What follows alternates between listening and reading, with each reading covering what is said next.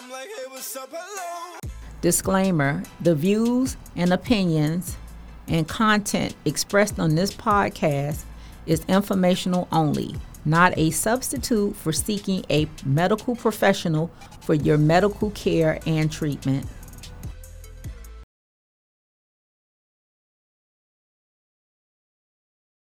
Ready? And hi, and welcome back, everyone. This is Chiffon Holiday, the host for Help Me Holiday, and joining me today is my daughter, Courtney. Hi, I'll be co-hosting this segment. And we'd like to welcome you guys back for another topic today. We're going to be covering asthma. This is another pulmonary respiratory condition that's very commonly seen in medical emergency rooms across the country. People are, constantly coming in for this condition. So classic signs and symptoms of asthma are intermittent shortness of breath, cough, wheezing, and although typical of asthma, these symptoms are nonspecific, making it sometimes difficult to distinguish asthma from other respiratory diseases. So the definitive diagnosis of asthma requires a history or presence of respiratory symptoms consistent with asthma, combined with demonstration of variable expiratory airflow obstructions. So while asthma is readily recognized in its classic presentation with intermittent coughing, wheezing, and shortness of breath brought on by characteristic triggers and relieved by bronchodilating medications, it is difficult to provide a definition that distinguishes asthma from similar and overlapping conditions. Therefore, we even though in the absence of definitive lab tests or biomarkers, asthma has defied precise definition. Clinically, its symptoms are nonspecific. However, physiologically, asthma is characterized by bronchial hyperresponsiveness, the tendencies of airways to narrow excessively in response to a variety of stimuli that provoke little or no bronchial constriction in persons without airway disease. But bronchial hyperresponsiveness is not unique to asthma. Pathologically, asthma may be described broadly as a chronic inflammatory disorder of the airways. However, this description omits the characteristic waxing and waning of airflow obstruction in asthma and fails to distinguish asthma from other inflammatory airway disorders, such as chronic bronchitis or bronchiolitis. In short, asthma is when you have these airways that start becoming very narrow, making it very hard to have air come in your lungs. It also causes the lungs to almost spasm, which will cause the wheezing. That's why we base asthma basically on what we observe, what we hear, and we do run some tests to see. But this is something that is diagnosed when people have been seen in childhood, basically, and during their adolescence. So, Courtney, can we go over some of the clinical features of asthma? Asthma can actually develop at any age, and while it is a common disease in childhood, many children experience a remission period of their asthma symptoms around the time that they go through puberty, and with potential reoccurrences years later. Adolescents and adults who present with new asthma symptoms may have a history of asthma symptoms or diagnosis in childhood. However, some studies suggest that asthma is a late onset in around half of adults with asthma, with differing clinical characteristics. Risk factors from early onset asthma. And based on history, you see patterns of respiratory symptoms, correct?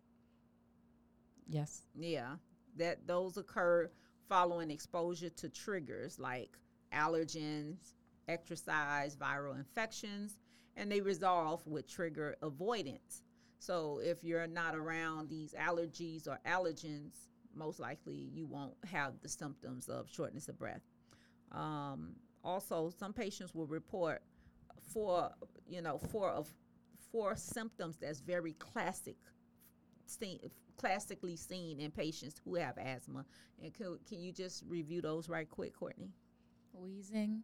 Wheezing is a common symptom that we see, and this sounds like a high-pitched whistling noise, usually upon exhalation, so when you breathe out.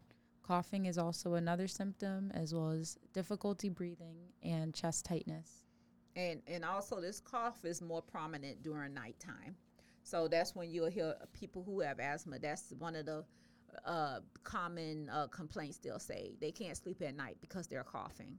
The cough may be dry. It could be mucoid, or it could be pale. You may also, the patients might describe chest tightness. They also may say it's a heaviness in their chest. And they also will once again talk about how they're having shortness of breath. So a lot of these symptoms are episodic. What do we mean by episodic? When we talk about episodic, we're talking about symptoms that classically come and go. And with the time course of hours to days, resolving spontaneously with removal from the triggering stimulus or in response to an anti-asthmatic medication. Also, there's characteristic triggers, right? So you have patients that are saying, hey, the triggers could be exercise, cold air, exposure to inhaled allergens, are suggestive of asthma. Mm-hmm. So your provider is probably going to ask you a list of questions that can help them decide whether or not you have a history of asthma and to determine what the triggers of your asthma could be. Right. Even dust mites. One of my other daughters will be joining us later in the podcast, but she was having symptoms of asthma as she was growing up, and it seems like every time she was around dust or mold, it would trigger her. She would start saying she couldn't breathe, she'll cough. But even mold, furry animals, cockroaches, pollen, all of these can cause triggers of allergy. Work-related exposures, if you're around toxic fumes or just gases, certain gases can trigger. We also, family history. Most people who have a family history of asthma tend to have these same symptoms. And if you had asthma as a child, we will be able to know that this is something that is probably a lifetime thing that you'll probably be diagnosed with later. So the physical findings are widespread high-pitched musical wheezes. They're characteristic features of asthma. And like Courtney said, although the wheezes are not specific, they are usually absent between when people are having exacerbations, meaning they keep coming down with the same shortness of breath and difficulty breathing. We do hear the wheezing when they're exhaling. That's when you hear it the most. And then we also hear a lot of high-pitched noises coming from their upper airways around their the trach and the larynx around the neck areas. What else we are seeing with asthma? Also, people who are having severe problems with getting the air in and out, they start to have their heart starts racing very fast. They start breathing very fast. And it's hard for them to get in the air. So, and you'll see them gasping for air and struggling to get air in. The neck muscles you'll start to see those being pronounced. So this is when you know the person is having a really, really difficult time with breathing. There are nasal passages around around the nose area. It can be pale and swollen. They may have nasal polyps. All of this we will see when we're doing examinations.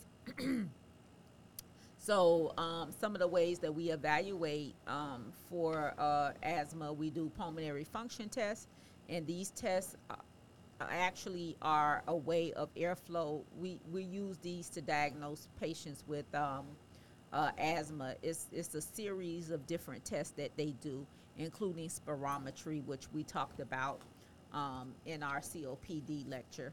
There's blood tests that we look for. It doesn't diagnose asthma, but what it do tell us is, if the person may be anemic, if they also may have problems with their allergy levels being high or their white blood cell counts being high. We also can test for allergies. We can do imaging studies with CAT scans, chest x-rays, and such. And how do we treat asthma? There's different approaches that we do take. So Courtney, just to review those right quick, how we base our treatment. The approach to asthma treatment depends on the frequency and severity of your symptoms, which includes asthma attacks as well as your personal preferences and risk factors. Asthma is typically categorized as an intermediate or persistent type of illness. Those are the symptoms. You'll have either intermittent or persistent symptoms. So if you have an intermittent asthma, how is that defined or characterized? People with intermittent asthma will have daytime symptoms that occur 2 or fewer days per week. Nighttime symptoms awaken you 2 or fewer nights per month, and asthma doesn't interfere with your daily activities. So it's suggested that you would be given a short-acting bronchodilator to relieve your asthma symptoms, which would be fewer than 2 days a week. And oral steroids are needed no more than once per year to treat your increased symptoms. And with persistent asthma, how do these people look? These are patients that have symptoms regularly, and if you have persistent asthma, there may be days when your symptoms prevent you from doing normal activities, and you may often be awakened from sleep. Yeah. So based on the frequency of symptoms as well as measurements of your lung function, your provider will classify your persistent asthma as mild, moderate, or severe. And based on these, that will determine what medications you'll be prescribed. And just like we review with COPD, we're using pretty much the same type of medications. We're using short-acting beta agonists. And once again, these are bronchial dilators that relieve symptoms rapidly by temporarily relaxing the muscles around narrow airways, allowing more air to get through. These medications are sometimes referred as quick-acting relievers or rescue medication. Some people also refer to them as emergency inhalers, but you'll see albuterol. That's our go-to drug. And budesonide and formoterol are the steroids. They're inhaled. You could take those, and they also open up the airways. And they're more long-acting.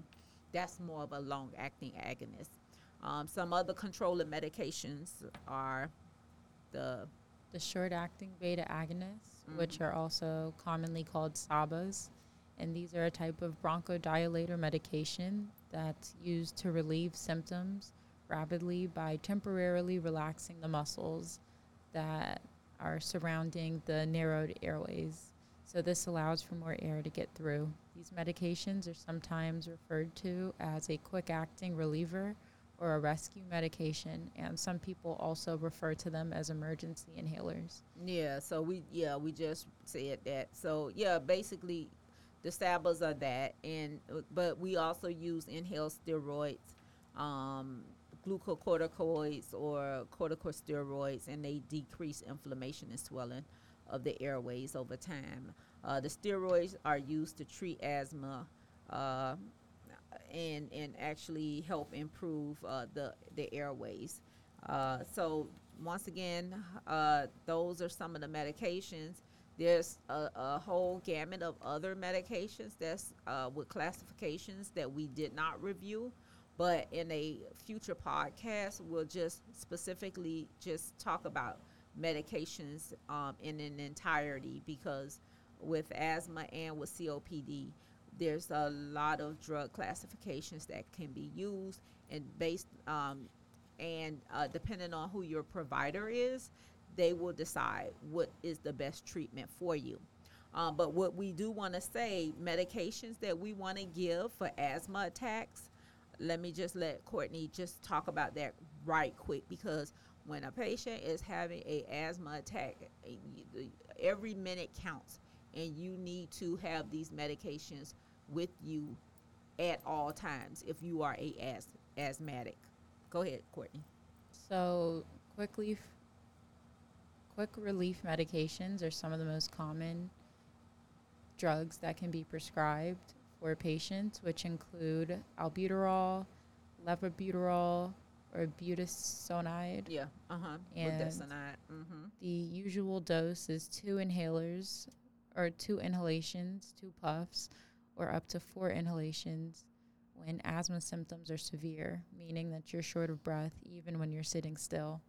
If you have these symptoms after 20 minutes, you can repeat the dose. There are also oral steroids, Yes. and most providers recommend a 5 to 10 day course of oral steroids called glucocorticoids for asthma attacks. Exactly. Other medications may help treat related symptoms, but they do not improve breathing and should not be relied on to treat an asthma attack. Absolutely. So these medications include antihistamines, cough suppressants, mucolytics, and expectorants. So cold and flu remedies do not help your asthma attack.